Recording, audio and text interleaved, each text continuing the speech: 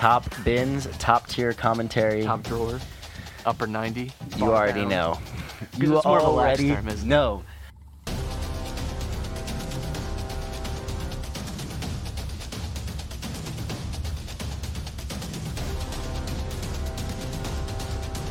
I think that's how it always went goes like with previews. 45 minutes, and we were at like Chelsea. I was like, what are we doing?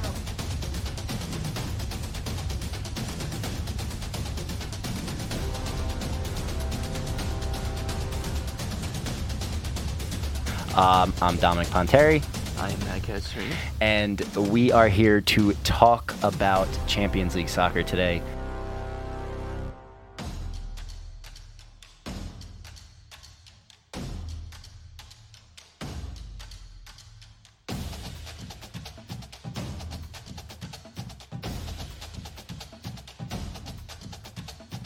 Hey, it's Top Bins time. What's up? We're back. Welcome back to Top Bins, the Champions Edition, the end of season edition, the team of the season edition. Bring you all the action from England and Italy and a little bit of Europe in this show. I'm your host, Matt, joined by my co-host, Dom. Dom, I don't even need to ask how you're doing because I just saw you take a swig of beer. You had a very... we're not middle-aged, but it felt like a middle-aged day because you had a concrete project to do on your day off, celebrating the holiday weekend. I was very Italian today. I was going to say, you got a little tan today. Definitely got some sun, my friend, laying the concrete out there. No body disposal this time. Purely aesthetic and property value forward. But Yeah, I mean, I got in touch with my roots. Became real Goomba day, laying down some concrete, mixing concrete. It was cool. I learned a lot. I have a new trade that you you need to lay down a new driveway or something. I'm your guy now. Give me a call. okay. Dom side job Pontar here for you. Before we get into anything, I kind of just want to say, I think I had that same exact shirt you have on, like back when I was in college as well, and I don't know what happened to it. I lost it. I bought it. I had it for like 3 days. It disappeared. We could have, it's weird. Everyone has a story like that with like clothes, especially in college. It's like, I don't know what ever happened to that shirt or hoodie. Probably someone stole it out of like the dryer or something. Just kind of a wasteland, of like, of clothes. I remember girls used to get mad because other girls would steal girls like bras, which I mean like are expensive too. So like there was like a whole thing I remember where girls' bras kept getting stolen by other girls, and they were like, there was like this entire. It seems kind of insane to me. I guess since they were washed, whatever. But yeah, hide your bras. I guess lock them up. I wanted to fight somebody one day because I went into the laundry room my freshman year and saw that somebody took my clothes out of the washer to use the washer because they were all filled up, and just threw all my wet clothes on the floor.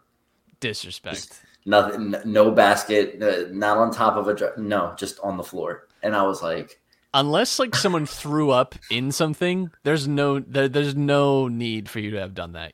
Like your laundry is not that important unless it literally like vomit soaked. Then what? Fair enough. You did what you had to do. But unless that's the scenario, I don't know how you do that with all good conscience as a person. Before we get into the main episode, got to give a shout out to our sponsor. This episode of Top Bins is brought to you by Beano Board. Beano is the next big tabletop game for your man cave / she shed. If you think paper football meets foosball, and you've got Beano. Beano Board is a game and lifestyle brand based in Phoenix, Arizona. Their goal is to provide the highest quality boards and a true brand experience. Every part of their boards have been tested time and time again for the best possible playability, so that every flicker's experience is a positive one. You can bring the world together with Beano and hear someone's story from the other side of the pitch. Right now, literally right now, this second, as you're listening or watching this, you can go to BinoBoard.com and use our code BINHOUSP, that's BINHOUSP, for 10% off your order, including the newly launched limited edition Ultraviolet board and Team USA and Team Mexico merch. That's code BINHOUSP for 10% off your order at BinoBoard.com. Dom, we had the Champions League final Saturday. It turned into one of the worst days of my life, as whenever Liverpool play Real Madrid, it tends to do. This one hurt. This one hurt in a different way than 2018. 2018, it felt like Liverpool were a team that I wouldn't say lucky to be there, but certainly I think we're ahead of where they expected to be at that stage, and it felt like they were certainly the team with the most to prove in that final. This final, it felt like Liverpool coming in were the favorites, right? And I think even if you watch that game and you just cut out the goals and you just show the chances before like the saves, you probably would say Liverpool win this game. But Thibaut Courtois has a fantastic final performance. Hats off to him. He wins man of the match, totally deserving. Like we have said about Real Madrid in this Champions League run, you cannot count them out at any stage. And there was something very, I don't know, divine about them this entire run.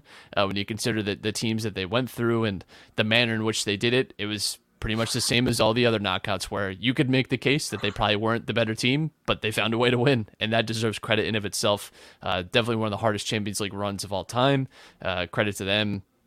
Just a great performance, but frustrating from the Liverpool perspective. They knocked out 3 of the 4 English teams in the competition, which are absolutely incredible, right? After knocking off PSG, they beat Chelsea, City, and Liverpool on their way to the title. It's absolutely insane. Like you said, Thibaut Courtois, if he wasn't in net, Liverpool probably win this game. I mean, he gave the rest of the team that kind of confidence to move forward. I think that some of the choices in the lineup that Ancelotti went with kind of played to Real Madrid's strengths and help benefited the players that they kind of depend on when it comes to scoring chances. But hey, it was a crazy game, really well played, back and forth, tons of action. And I know it's kind of bittersweet for you. You see your team lose, but you did win some money. I will have to say you did. Didn't money you? Means nothing. Listen. I said this to Sarah because I told her before the game that I had, I bet on Real Madrid at this point 3 or 4 months ago, back in February, and that I bet again in like an anti-jinx, right? And she was like, how much? And I think it was like a few $100s, and I was like, I would trade all of it. In fact, I would trade more to have Liverpool win the Champions League. I would spend whatever it took. Oh, of course. I mean, you would then have joint custody of second place for most titles ever since the UEFA Champions League has been a thing. So, well, it's crazy Liverpool with the Champions League final too, because since it's rebranded to the Champions League, they've only been in the Champions League 14 times, but they've made it to 6 finals. Which is stupid. That's a dumb ratio. There is something, but here's the thing, right? Here's what's frustrating about it for me. You never know when this is going to be your last final. If you would ask Manchester United fans in 2011 if that was their last Champions League final for now 11 years, they would not have believed that. You never know when that stage is coming. Even for Madrid, right? They hadn't been back in 2018. I know that's only a 4-year layoff, but still, they would have expected to have been back in the next 2 or 3 years, and it took them to that 4th. And even then, I think if you'd asked a lot of people, either Real Madrid fans or even neutral people, this time last year, if they'd be in a Champions League final, let alone winning it this year, I don't know that people really would have believed that. I think the narrative around Madrid this time last year was a lot different as compared to it is now. And obviously, in the lead up to the final, they have the whole Mbappe staying with PSG thing. But as soon as that happened, I got really nervous because fuck, now they have something. Now they have what they need. And it's just it's super frustrating, right? Because this Liverpool team is good enough to be winning like the major trophies, and it's so frustrating. You watch them just go a point short in the league in the lead up, and then it feels like probably should have won this game. You had the chances, just couldn't finish as well as you could. And like I said, congrats to Madrid. We'll be talking about this, especially the core of this Madrid team, for a very long time, because what they've been able to do at the top level is spectacular. And you look at the signings they're making too. They are definitely future planning right now, and this is going to be a problem for the future too with Real Madrid. You had mentioned what a hard run it was. I was actually really curious because I feel like this has to be one of the hardest runs to a Champions League final. I just think it's that, again, PSG in the knockouts, Manchester City, Chelsea, and then Liverpool in the final. There was actually a study by Dartmouth Sports Analytics, credit to David Herrera and Michael Smith, graduated in 2018. Hope you're doing well, fellas. They actually had the same question I did, which was, what is the hardest Champions League run ever in the knockout stages? And they, essentially like boiled down, your UEFA coefficient, your league points, and came up with a number.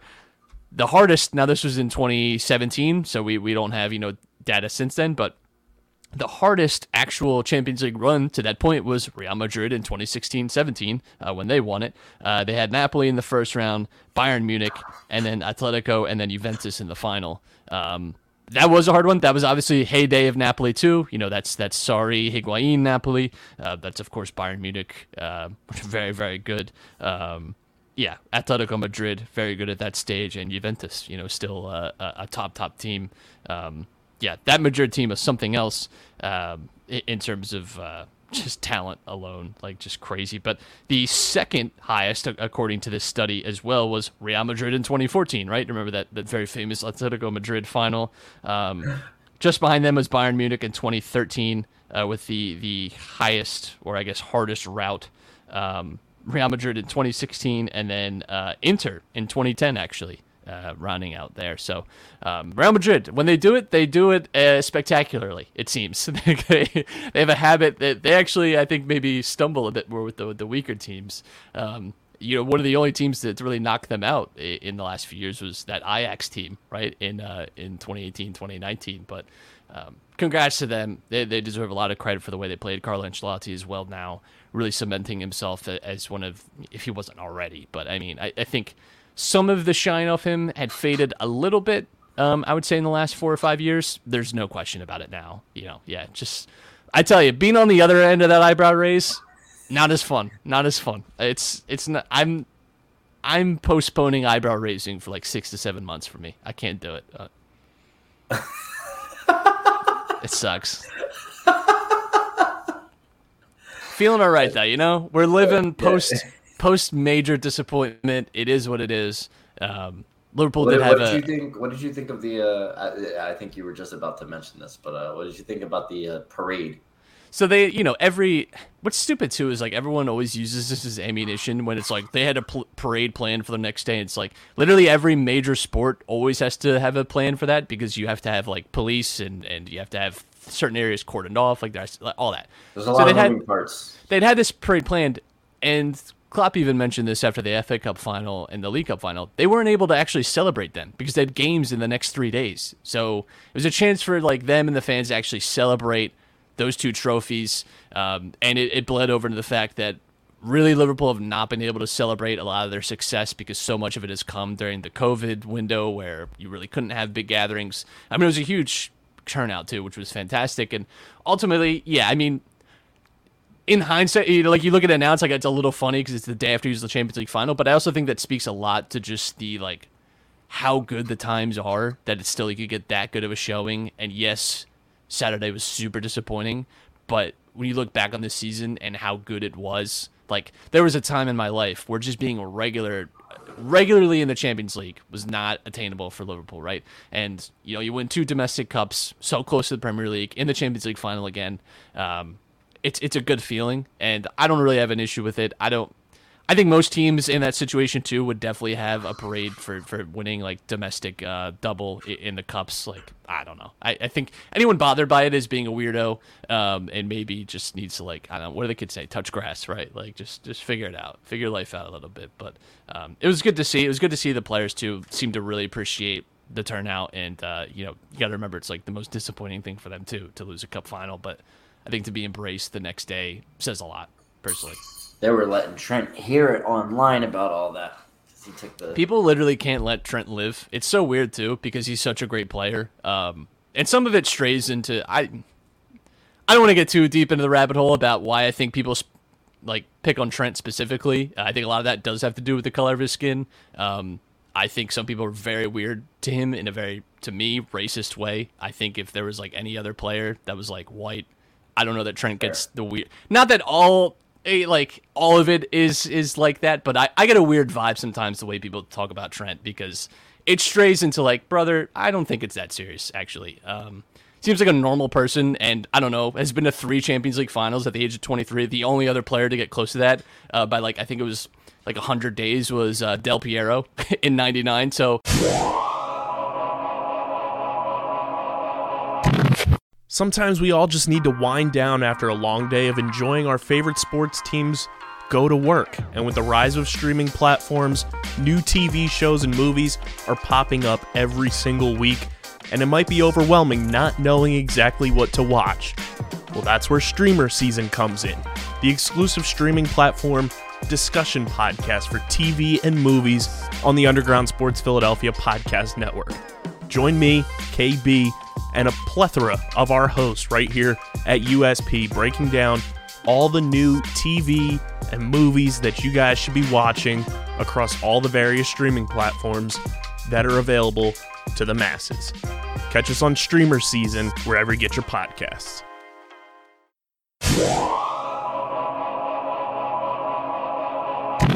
anytime you're in a stat like that with Del Piero, maybe like give him some of his respect.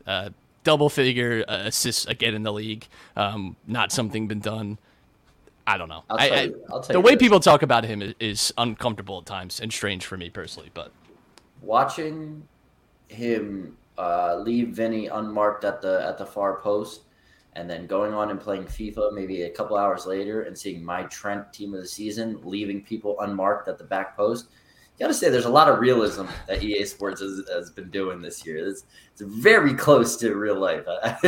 Well, that's all we got for today's show. I'm just I had to get a little dig in, but well, Vinicius deserves a lot of credit too, because as a player, like he's grown so much. It's kind of funny because I think both of like him and Trent, I think have similar. So many people have like harped on their inability to do like certain aspects of their game that they've like missed the forest for the trees a lot with both of those players. I think it's funny that so much of the buildup was about them. I don't think Trent did a lot wrong in that play either, personally, but I haven't watched it back personally. I don't know if anyone else does this. I typically don't watch the highlights for major finals that my team just lost, but I didn't think it was like an egregious defending error. no, it was an amazing pass. That pass. It was not even a pass. He did not mean to pass that either. Like, which is no shame in. There's nothing like some of the greatest goals ever have been assisted by goal like shots. That was a shot that he messed up badly, and it was. But I think for Vinicius too, it's one of the criticisms about him has been his like end product, about his finishing. Totally turned that around this year. 20 plus goal, 20 plus assists this year, like unreal stats. And that type of like awareness and positioning was not a part of his game, and he's grown and developed that. And he looks fantastic. He's going to be a menace for years to come, for sure. I have a soft spot for that because a lot of the way you brought up similarities between him and Trent with how they're each treated within their fan base. I can see a lot of similarities between him and like Rafael Leao the same way, right? They're coming to the respective clubs with really high expectations. They may not perform up to the fans' standards. They start getting some slack from the fans, and now they come back in another season, and next thing you know, boom, they've just exploded onto the scene with their club, being a major player for their team. Like you said, 40 plus goal contributions between goals and assists for him this season is absolutely incredible. At his age too, that's insane. Yeah. Like it weirdly, I don't think has gotten, I don't exactly know why. I guess there's been a lot of Mbappe stuff with Madrid, and I think that's watered it down a bit. And Benzema's obviously been fantastic, but Vinicius having the season he had, I think has gone a little under the radar. Speaking of Leao, by the way, because, spoiler alert, we're doing some team of the season stuff in the back half of the show, but I was just looking, like through Football Reference, just like looking at stats this season, seeing like where people ended up. Rafa Leao had 106 players dribbled past in the league this season. Second place in Serie A was Nico Gonzalez with 66. That's 106 to 66 in second place. 40. There's a 40-man difference between that. That's pretty insane. For anyone curious, third was Gianluca Caprari, Felipe Anderson, and Jeremy Boga, rounding out the top five. But that's pretty nutty, actually. What do you talk about Rafa Leao? Let's talk a little more Italy, shall we? Actually, because Roma won the I gotta get this right. The UEFA Europa Conference League final. Jose Mourinho's participation trophy. I know that's how you're gonna have to console yourself, friend. But the fans certainly didn't treat it that way. The players didn't treat it that way. Jose Mourinho certainly did not treat it that he way. did not. Interesting cup final too. It very much went the way that a lot of Mourinho games have, right? Where it's a goal and then no chance, no shot of life for Feyenoord. There was like 5-10 minutes in the second half where it seemed like they could have gotten a goal, and that might have changed things a little bit, but just never really materialized for them. Didn't really have the quality in the final third. But Roma, first Italian team to win a European trophy since Jose Mourinho did it with Inter, as aforementioned in 2010. It's a big deal for them.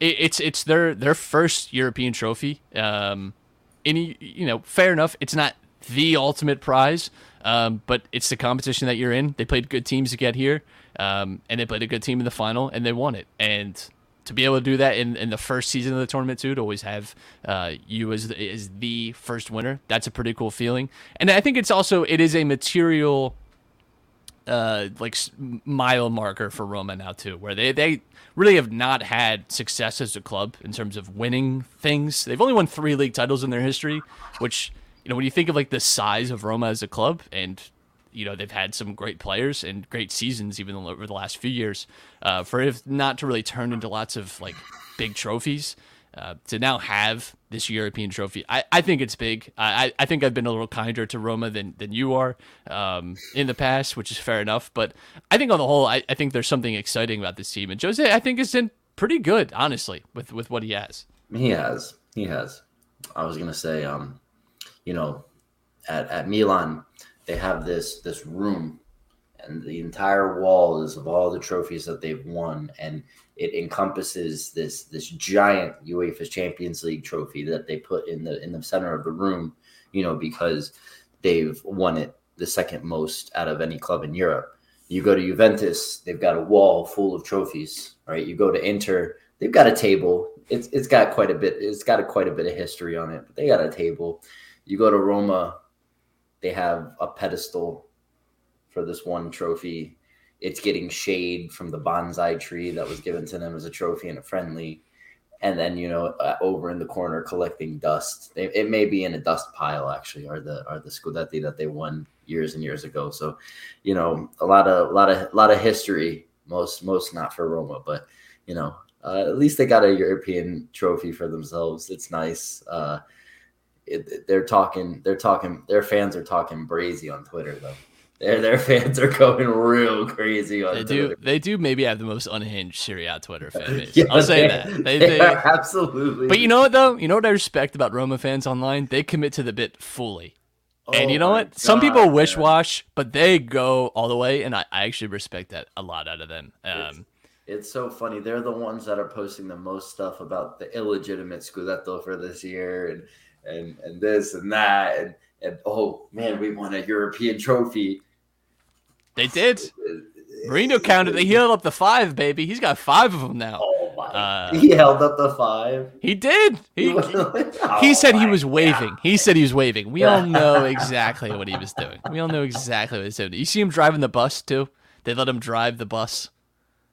Yeah, I saw Someone that old should not be driving something so big. That's all I'll say. I love the man. What's funnier, though? Roma letting Mourinho drive or Ibra breaking the windshield of the bus?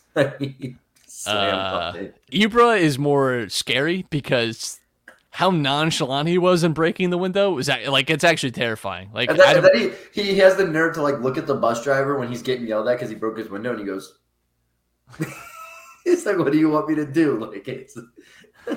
I don't know how he broke that in the way that he did. So congrats to Roma, right, for winning the first Conference League, and it is a big deal, I would say. And we've talked before about the direction this team is headed. And if you look at the landscape of Serie A, they're a team that has potential to grow. They have some good young players. Tammy Abraham had a fantastic debut season for them. I wouldn't be surprised to see Roma, firmly in a top 4 race next year. I think they have the bare bones to do it. It's going to depend a lot on the summer, not just what happens with them, but with some of these other top Italian teams. But I'm looking forward to seeing where they go. Zaniolo? I think they might. Zaniolo is really frustrating for me because I think he has like all the tools, and he even saw it in that goal. Like he took it so well. He's so composed. He has this ability at times. Like we've seen these like mazy runs. He's got these great physical attributes. Like he has so much to offer, and I feel like it's just never consistent enough. I don't know if it's a mentality thing or what.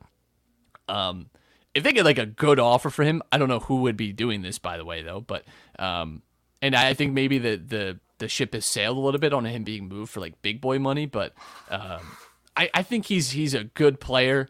I don't know that he's like the like keystone to this Roma team, but he is a good player, and he showed that quality in the final. It's a huge goal. First Italian player to score. And this will make you happy, Dom. First Italian player to score in a European final since 2007, Pippo Inzaghi against Liverpool. So there you go, dude. There's your little nugget. There's your little. What happened in 2007? Maybe one of the most corrupt finals I've ever seen. I have reason to believe Calciopoli went beyond just Italy and leaked into European. And Dudek didn't come 5 feet off his line in 2005.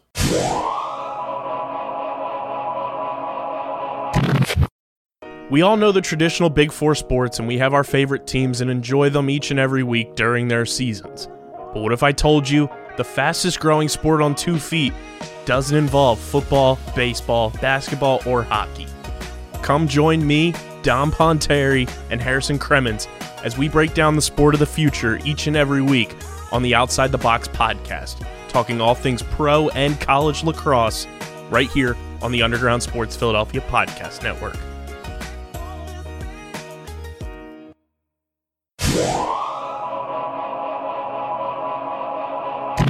Hey, whoa, that rule was not established yet, my friend, all right? Let's relax. All right? Hey, maybe Shevchenko finishes his lunch. It's not a discussion. I don't know. Let's get into some Team of the Season stuff. It's always fun to look back, and I got to say, this is a hard exercise, because I also tried to not look at other established Team of the Seasons. I wanted to kind of just be like, who did I think was the best? So I wrote down like a starting 11 just who I thought was great. And then I went back and actually like looked at some stats, and then like looked back at some of the show notes that we've had and like play, because I think oftentimes too, people get blinded with Team of the Season on the last like month and a half, and really all awards races, I think sometimes. And listen, if someone has like a great last month and it helps win them a title, like Kevin De Bruyne, right?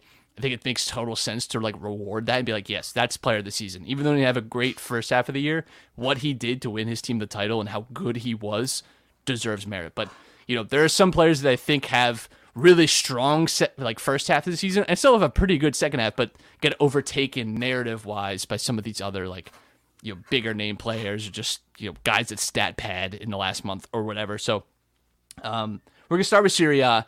I'd make Magnon in net. Hard to see it any other way. I don't know that there's really many other goalkeepers that I would have had in front of him. You could maybe have some discussions about some other guys, but I think it's him all the way, especially when you consider Milan won their title on defense, and he was the heart of that. Great shot stopper, great goalkeeper, debut season. Hard to argue. I know you're not going to put up a fight with that one, so I don't even have to ask you. No. Right back was a little more challenging, right? Because fullbacks in general, I think, are a little harder to evaluate too, because you obviously have your more attacking fullbacks, but how do you reward more defensive fullbacks, right? Because even though I would say in general the fullback position is heading towards being able to do everything, and especially being able to provide assists, provide good passing quality, there's still something to be said about good defensive. I went with Di Lorenzo from Napoli still. I think he has a little bit of the best of both. He gets forward well enough, has some good goal contribution numbers, but is still solid defensively. I think this just speaks more to the fact that there's no real outstanding right back in Serie A, I wouldn't say. Di Lorenzo is not bad, but I think there's a little bit of a lacking quality at that position throughout the whole league.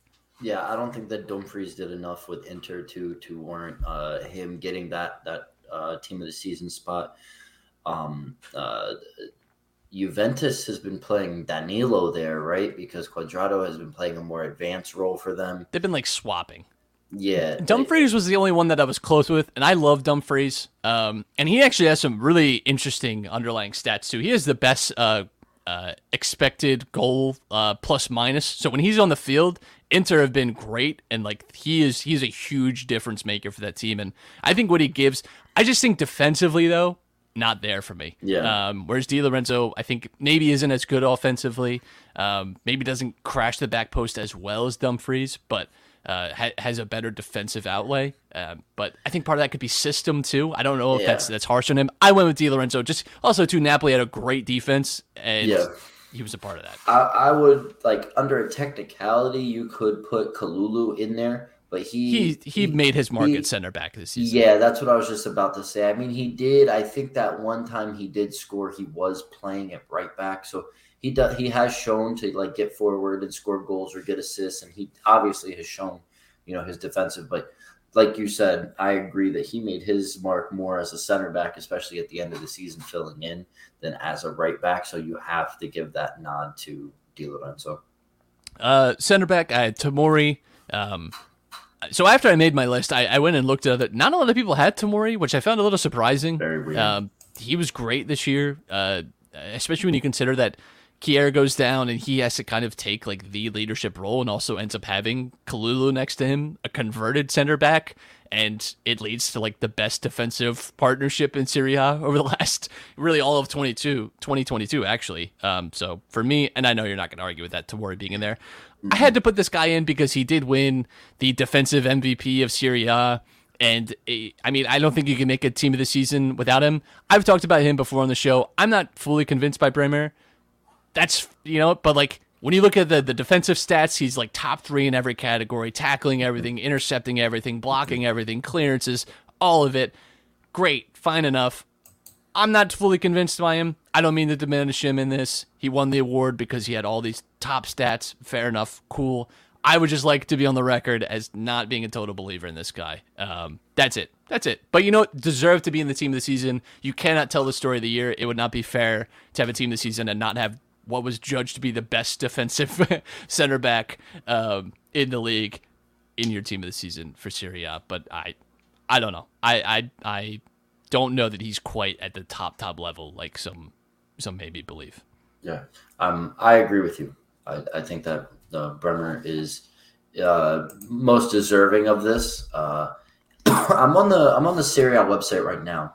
The top 15 for recoveries, Bremer is first with 466 recoveries. Palomino is second with 70 less.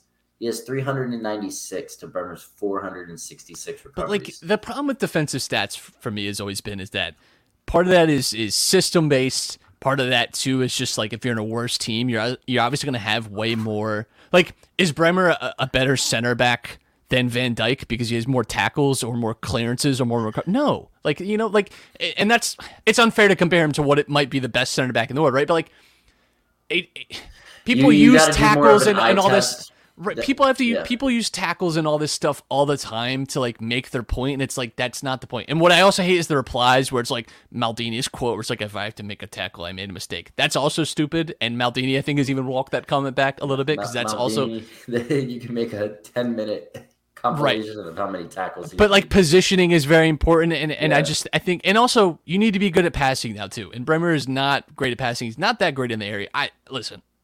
I don't want to turn this into we're hating on Bremer. I think he won defensive MVP. Good for him. He was adjudged to be the best center back. You can't have a team this season without him in it, in my opinion, for that reason. Who's your left back? Theo Hernandez. Hard to see it any other way. I think he's been great. He's been one of the keystones of this Milan team. This was not based solely off his mazy run that helped win them the title in the last games of the season. I just think he's been fantastic. And it's hard for me to pick any other left back above him. Perisic was close. Perisic is also, I think, gets a little benefit from the system because he gets like a lot more space to dribble with and is able to get into some more advanced positions. He gets to work with Bastoni down that left side, and he gets forward, and I think there's got a lot of good like interplay there that Theo Hernandez doesn't quite get that benefit. He doesn't quite get all that. He has a good link up obviously with Leao, but I think he has more defensive work to do at times. I just think Theo is great, and I think maybe it's unfair, but I think he's deserving of this award. All I was gonna say was I was gonna ask maybe Perisic, because that's what I'm seeing online. A lot of people are putting Perisic over Theo. but other people. I think you could have either, and I would, if someone had Perisic, I would not call that egregious. One won the title and one didn't. You know what I'm saying? So if it comes down to that, then so it should be just full Milan 11. No. I'm kidding. But somebody who's so integral to the team and plays a big part in their success, I think that it goes without saying that he kind of does need to be listed as the best left back in the league for sure. Yeah, but Perisic was also like if Inter had won the title, it would have been in very large part to Ivan Perisic in the last few games of that season. Like he turned it up to a different level. And shout out to him. He'll be in Tottenham next year, it seems. So we get to watch a little bit more of him again in one of our main leagues. Midfield, Sergej Milinkovic-Savic, great season. Just imperious midfielder. God damn. what a player. What a player. The midfield was a little hard for me to figure out, right? So Milinkovic-Savic, I think, picks himself. I think there's 3 Inter midfielders you could go with. I went with just my favorite personally, and who I think genuinely had just a fantastic year. Faded a little bit in the second half of the season, but I can't discount what a hot start he had. Nico Barella. I just think for me, he's one of the top midfielders in Serie A, and I think he was great this year. And I know Çalhanoğlu and even Brozovic at times, but I think Barella was so consistent. He's so damn good. He's such a good ball carrier, so good at passing. I tell you, I watch a player like him. He makes the right pass just so often, and he is like one of those just like he makes like high difficulty passes look routine, and I think he's just uber talented. Nico Barella for me. I agree with you on that one too. I have no disagreements until this next one. The third one is where it gets interesting, and this is where I think if I can make my case. First half of the season, this guy was unplayable. Literally one of the best players in the league. I do agree with you. And we stopped talking about him, and that's because he and the team faded a little bit. But for me, still deserving of it. You look at his goal contribution numbers. He's in the top marks for goals and assists this season. Had a career year. I think was fantastic. Is in fact one of the only reasons that Atalanta even finishes in the top half is because of Mary Pasalic. And I feel like people have kind of, come on, what are we doing here? This guy was amazing this year, and I feel like we've forgotten about that. Again, I understand the context that he faded a little bit. Atalanta did not have a great season, but I think he did all that in spite of that, right? Like in spite of not having the big players around him, despite not having the easy circumstances, he was great, and I mean great. And I think he deserved to be in the team this season. For me, it's hard to tell the story of this season without including Pasalic. I ran through all the other midfielders. You could listen, if you have some other player in there, I think we can have that conversation. But for me, Pasalic was one of the best midfielders. And maybe that's cheating too, because he was a little more advanced this year, but for me, he was one of the midfielders of the season, and that's why he's in my team of the season. Yeah, to me, Pasalic is more of like a forward in my eye. For Atalanta, he plays more of like the left forward or right forward position. So if I were to put him in my team of the season, I'd have to put him in at the right forward kind of position. But there's someone who you have in your list who I agree with deserves that more. And when it comes into the midfield, I think that Sandro Tonali deserves a spot in that team of the season, being one of the generals to step up too in this year at Milan as a young player into the role that he's been given and how it's evolved over the course of the season. Where at the beginning of the season he was more of your just stay back, get the ball, win the ball, ping a pass, work in the link up play, but then he has that vision to play a longer ball either over the top for Leao or find somebody downfield. And then closer towards the end of the season, it kind of evolved and Pioli gave him a lot more freedom to get forward. You're seeing him make these, late runs into the box for Leao to find on a cross or for somebody to lay off to him. And, he ends up, getting these chances that, he scored some very crucial goals that helped Milan, win some of those games they needed to win the league. So I think that he definitely deserves a spot in my team of the season for that. And fair enough. But I just think, for me, Pasalic was great. and I think deserves credit for how good he was this year. 13 goals, 6 assists. I think he was just one of the top midfielders for me this season. Let's move to the front three. This one, honestly, I think kind of picks itself. I don't know how different you could really get with this front three. I've seen some other people included in some other lists, but there's only a few that I would say you could change. Domenico Berardi, I just had a career year, unbelievable season. I don't know how. I just think he was great this season. Immobile, I know that it's a little bit tired, but he did win the Golden Boot. I don't know. It's just like I think the only other player that I struggled with him was Vlahovic. I know Vlahovic, it didn't end great, but he did propel Fiorentina to that spot and was the hottest goal scorer. And I think we also forget too that but when he went to Juventus too, part of the turnaround with Juventus was because of him. Juventus was in a much more difficult position, and he, I know it goes beyond the league too, but had a great Champions League, although it obviously didn't end well for the team, but performed to high standards there. But he really propelled Juventus out of a bad position and had put Fiorentina in the spot where they end up finishing in European places. So Vlahovic, I think, part of me wanted to put him over them, but I just don't know that people would take that well. So Immobile in the striker position and Rafael Leao on the left wing. Listen. I saw one list had Insigne there, and I almost punched my screen because that's insane to me. I can't believe that somebody. I'm not sure Insigne was the best left wing on his own team. Actually, I can't believe that anybody would dare try to put somebody who didn't score a single goal from open play. He scored 2, I think, from open play this year. He's got 5 goals on the season, 6 goals. Nah, you can't take a shell of what we used to know Lorenzo Insigne and put him in there just based off of stature. But I think that your top 3 are the ones that go without say. Leao was the league MVP. He gets in regardless. Immobile has the Golden Boot. Enough said, right? Won the attacker MVP as well. And he's still doing this for as long as he has on a team that, is wildly inconsistent. And yet he still has the consistency to be a top goal scorer, if not the top goal scorer in the league every season. So, hats off to him. And then, Berardi had an absolutely incredible season this year. League leader in assists. I think he was top, 7 in goals. So, he was absolutely incredible for Sassuolo, and that was one of the reasons why every time Milan decided to play Sassuolo, I got nervous because this man just always seems to put it in the back of the net. So, and if he's not scoring, he's finding somebody that will score. So, I don't have much different than what you would put in there. Our only discrepancy is that Pasalic. So there's some names that I just wrote down that I think you could, if I saw these names on someone else's list, be like, okay.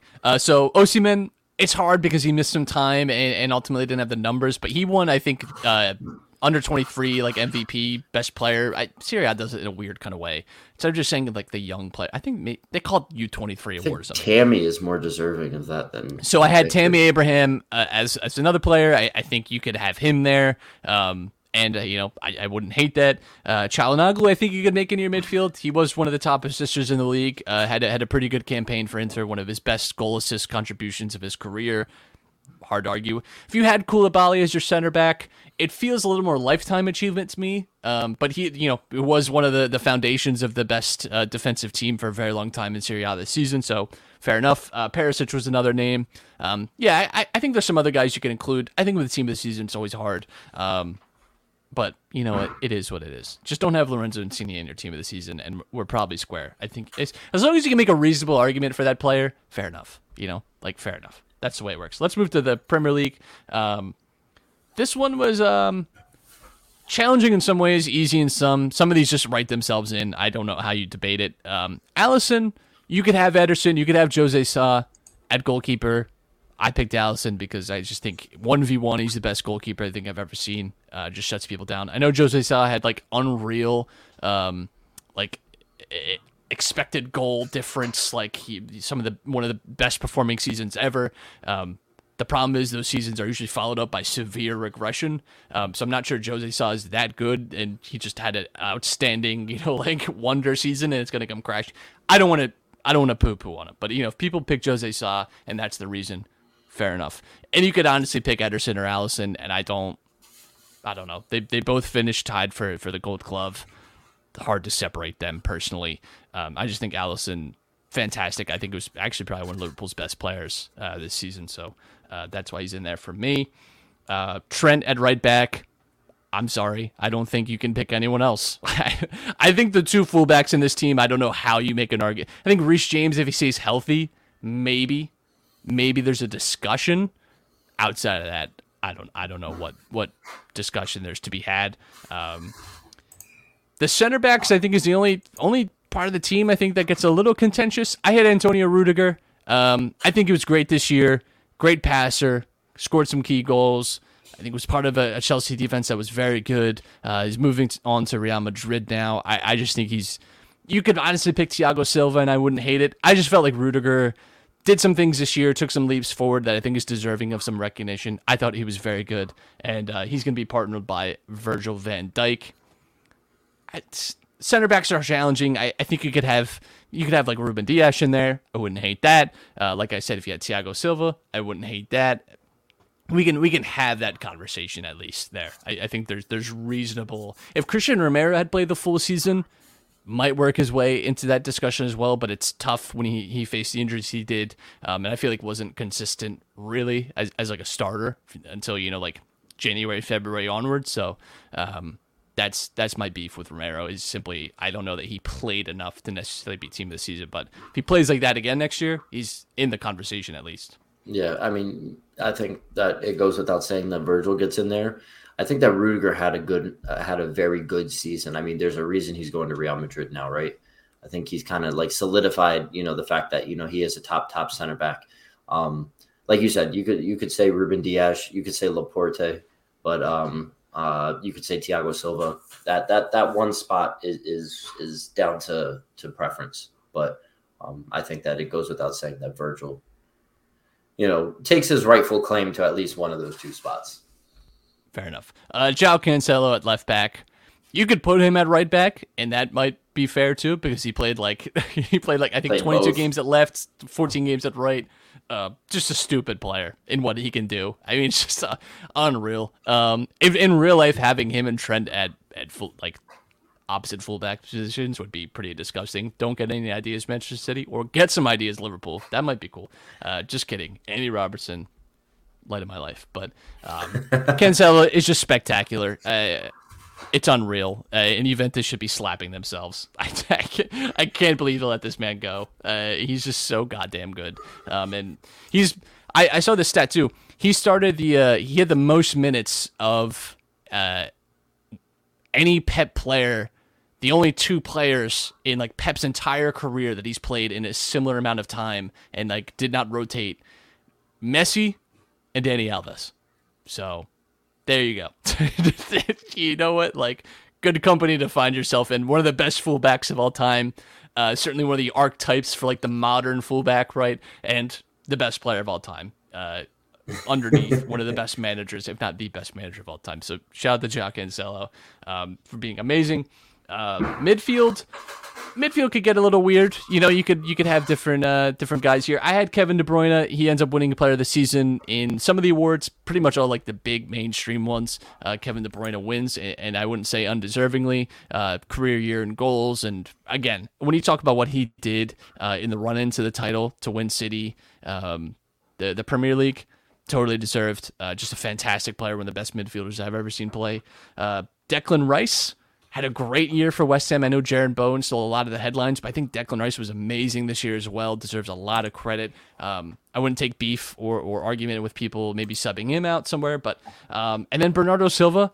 People forget he was in Player of the Year discussions in December, which I thought was stupid. But he was great again this year. And it's just an absolute running monster. Just covers so much ground. We know what a great dribbler he is. Big game player too, for whatever reason. Anytime I speak from this angle as a Liverpool fan, but always seems to have a really strong performance in these big potential like title decider games. So De Bruyne, Rice, and Bernardo Silva. Not a bad midfield, but I think there are some names you could throw in there, and I wouldn't hate. Fabinho, Rodri, Thiago, I think can all deserve some space, some discussion at least, right? Mason Mount as a midfielder, right? You could have Kovacic in there, it's hard. Like, if there's one thing I've learned through this discussion, you could even talk to me about like trying to force Saka into that position, right? Or Odegaard. Like, I think you could have that conversation. Conor Gallagher, you could speak to me about Conor Gallagher. I will listen to you, but I just think it's hard. Like it's a challenge making these team of the seasons.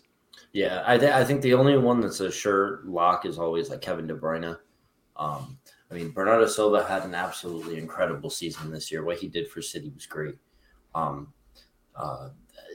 think that people would argue with you about the Declan Rice one. I think a lot of people may lean more towards like Mason Mount, who was I think he was top 5 on the assist tallies this season or something like that. And then he also bagged himself 11 goals. I think he had 21 goal contributions in all competitions, in the league. So that's a shout. I was just looking at some of the stats. Like Paul Pogba had more assists than Kevin De Bruyne, but also for City, the way that they play. Paul Pogba got like 4 in the very early stage of the season and like barely played this year. Paul Pogba's not making it.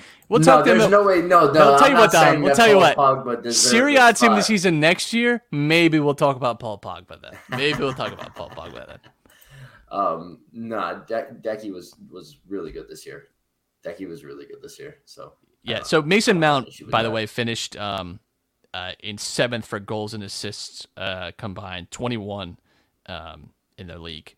Mo Salah with 36, Heung-min Son with 30, Harry Kane with 26, Kevin De Bruyne with 23, Jared Bowen with 22, Ronaldo with 21, Mason Mount with 21, James Maddison with 20.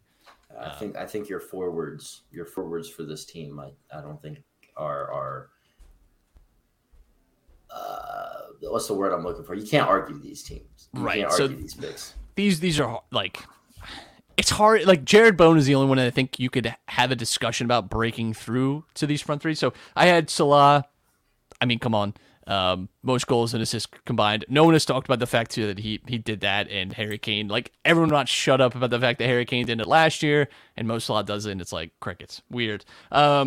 Harry Kane at striker. He had a especially great second half of the season. I've raved about his passing. Such a great striker. Such a great player. Heung-min Son on the left. Again, such a great player. Did it without penalties too, which deserves a lot of credit. And a great second half of the season. You could tell Antonio Conte just loves working with him. I think also benefits a lot from having Kulusevski provide him service rather than Lucas Moura. But yeah, Salah, Kane, Son. I think Jared Bowen, we could have a chat about Jared Bowen. We could have that discussion. I don't think he breaks into that. It's tough because he had a great year, but you can't tell me that he's better than any of those three, or that he had a better year, because he didn't, and that sucks. But it is what it is. I'm okay with it. I'm not going to complain. Son is tied for the Golden Boot with Salah. Salah also has the most assists. It goes without saying. And then when you think about pure strikers in the league, there really only is one that comes to mind that stands above everyone else, and that's Harry Kane. I don't think that there's another number 9 on any team in the Prem that, like, aside from maybe Cristiano Ronaldo, but like. The Get in the Hole podcast, hosted by Stephen McAvoy and John Mavalia. Be sure to follow us on Twitter at Get in the Hole Pod, and be on the lookout for a ton of great content keeping you up to date on the world of golf. Releasing weekly, a part of the Underground Sports Philadelphia family of podcasts, wherever you listen to your favorite shows. You know, looking how Juventus went, like, I mean, his season, he scored a lot. Right, he had like 20-something goal contributions for United, but when you take a look at what he accomplished and then how that translated to United's success.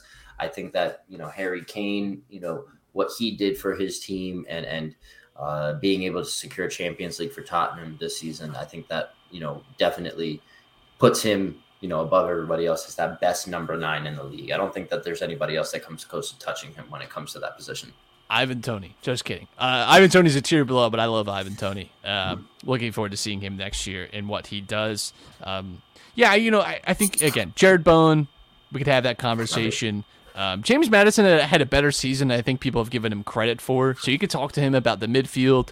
You could have Diogo Jota, Sadio Mane. You could have that talk. I know Saka, again, have that conversation if you'd like.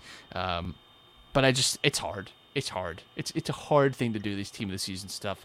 We're just going to wrap up with some little news, right? Some things that have come out in the last week.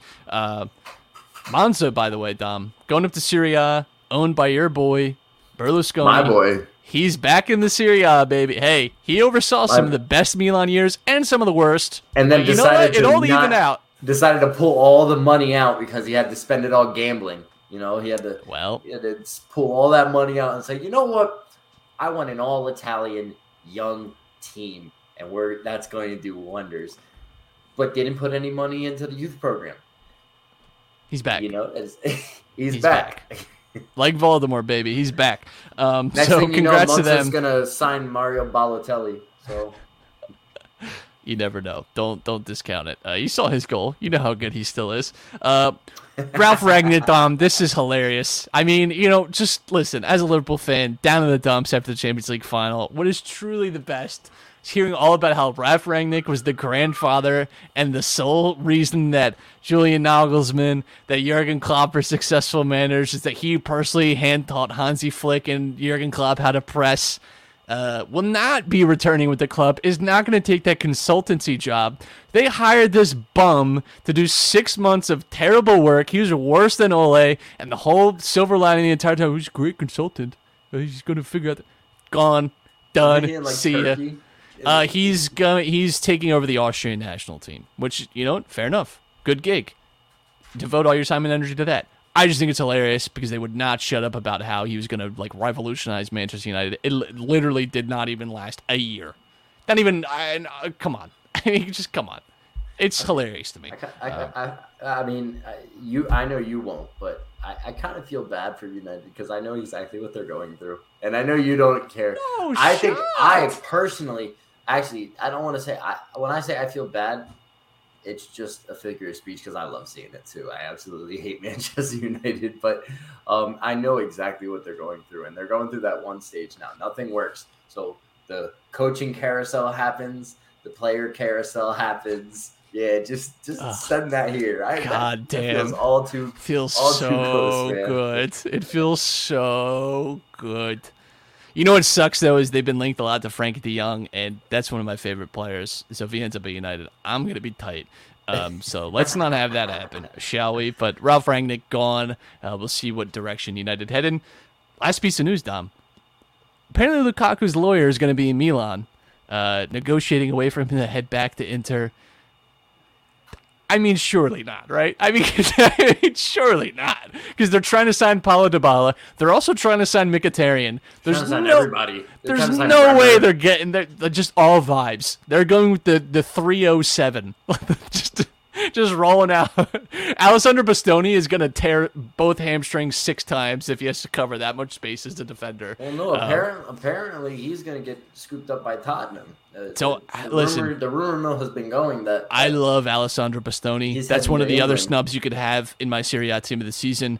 If I'm Inter, I'm not accepting anything less than $100 million for him. He is such a good under no circumstances am I letting him leave unless it's coming to blood.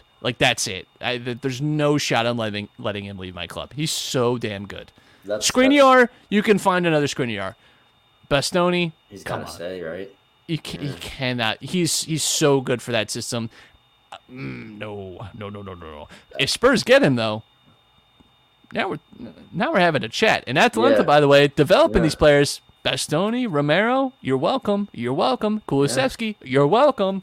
So Lukaku back to Inter. I mean, not even what, 9 months in Chelsea, not even 10 months. I don't know That's if it's tough. going to work out the same for him because it's a new system. I don't know anything. Who knows? I could not listen. You could tell me you could tell me 10 different things about Lukaku, and I might believe all of them. Like in terms of where we're this time next year, what discussion we're having about Lukaku. You could tell me there's an amazing bounce back season at Chelsea. I'd be like, good. You could tell me he goes back to Inter, lights it up. Good. You could tell me he just doesn't play at all this year. I'd be like, maybe. He Like, could, yeah. It's bizarre with him. I don't know what direction he ends up in, but I just thought that was an interesting piece of news if he does, in fact, head back to Serie A. I don't know where he would end up elsewhere, honestly, because he's on big money. Some of the rumors I saw, somebody, I don't know how much, like if this had any type of weight to it at all, but somebody was saying that he wouldn't go to Inter, but he would actually go to Milan.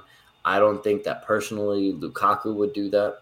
And I don't think that Milan would want to pay for him. There was also another rumor saying that Real Madrid are interested in Rafael Leao. But again, like what you said about Bastoni with Inter, Milan is the same way with Leao. You cannot let him go for anything. No under way 100 is Madrid mil. getting Leao. No No, way. it's- They've they got have Vinicius. those wings figured out. They're not. There's no way.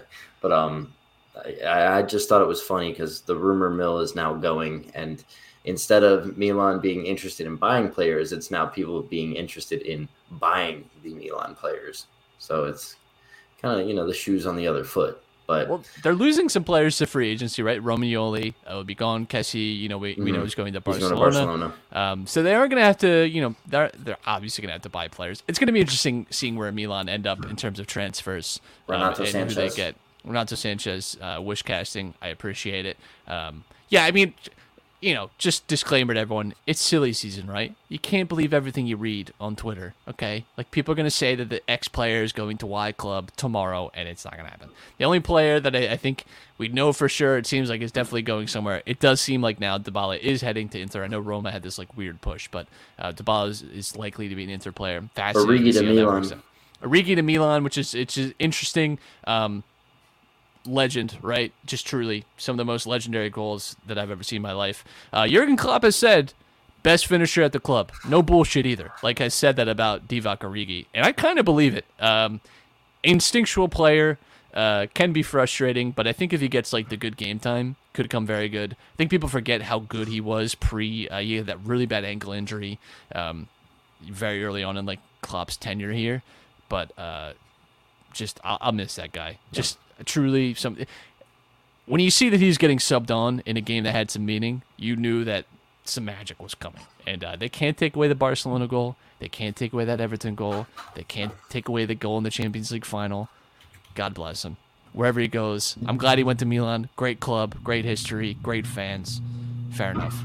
They will appreciate the magic that is Divock Origi. Dom, I appreciated the magic of recording this episode with you. Do you have anything to say before we get up out of here? I just want to shed light on how much of an amazing, incredible, you can't even describe it in words, the effort and dedication that Zlatan Ibrahimovic had for this season for Milan. He played 6 months without a knee, basically. His ACL is completely gone. He drained his knee every single day so that he could be ready to play. He wasn't even training with the team. He maybe trained 6 times over the course of 6 months with the team, just so he could be ready to play. And that's the reason he had less and less playing time, because he legit just could not play anymore. And still on the last day was still out there trying to get a goal. He should have scored a goal. The goal got called back. But to be able to, come out and say that, for 6 months, I drained my knee every single day so I could just at least have the chance of, contributing to them winning the league. It just makes it all that much more sweet that, he came back to Milan. He repeated, won it again with that team, and really just cements himself as a legend within the club. Yeah. Don't know what's next for his stage of the career, right? He's going to have surgery, and listen, I've made the mistake of saying at his age with that surgery, I don't know about his future. It does feel like this one, though. It's hard. He might come back for like a game just to get like a great ovation, and he totally deserves that. But seems like, yeah, you're turning into a different phase of your career. We'll maybe do an introspective on Ibra. One of these, we're gonna have some space to fill over the summer. But yeah, one of the most unique and best players I've seen, honestly, goes out like a champion. Not surprised at all that he like put himself through that pain, because that's just listen, everything. I know he gets a little Chuck Norris-like with some of this stuff. Part of that is his brand, but you cannot question his like commitment to winning. And he has won a lot in his career, so shout out to Ibra. We'll be back next week. We'll be talking about, we got some World Cup qualifiers. We'll be talking about some transfers. We'll be talking about some other things. We'll have some ideas cooking up for the summer, so don't worry. Even though there's not going to be regular games like we're used to, there's still going to be plenty to chat about, plenty of news and all of that, some speculation talk. We'll be doing some deep dives and all of that. Until then, though, I hope you enjoy maybe a more relaxing week. I don't know about you, but it felt kind of nice to not have to watch like 8 hours of games and be like, you know what? I can read a book. This is nice. Got my Saturdays and Sundays back. It's pretty cool. But as long as you tune in, as long as you watch next week, we're cool, we're vibing, and we'll talk to you then. See ya.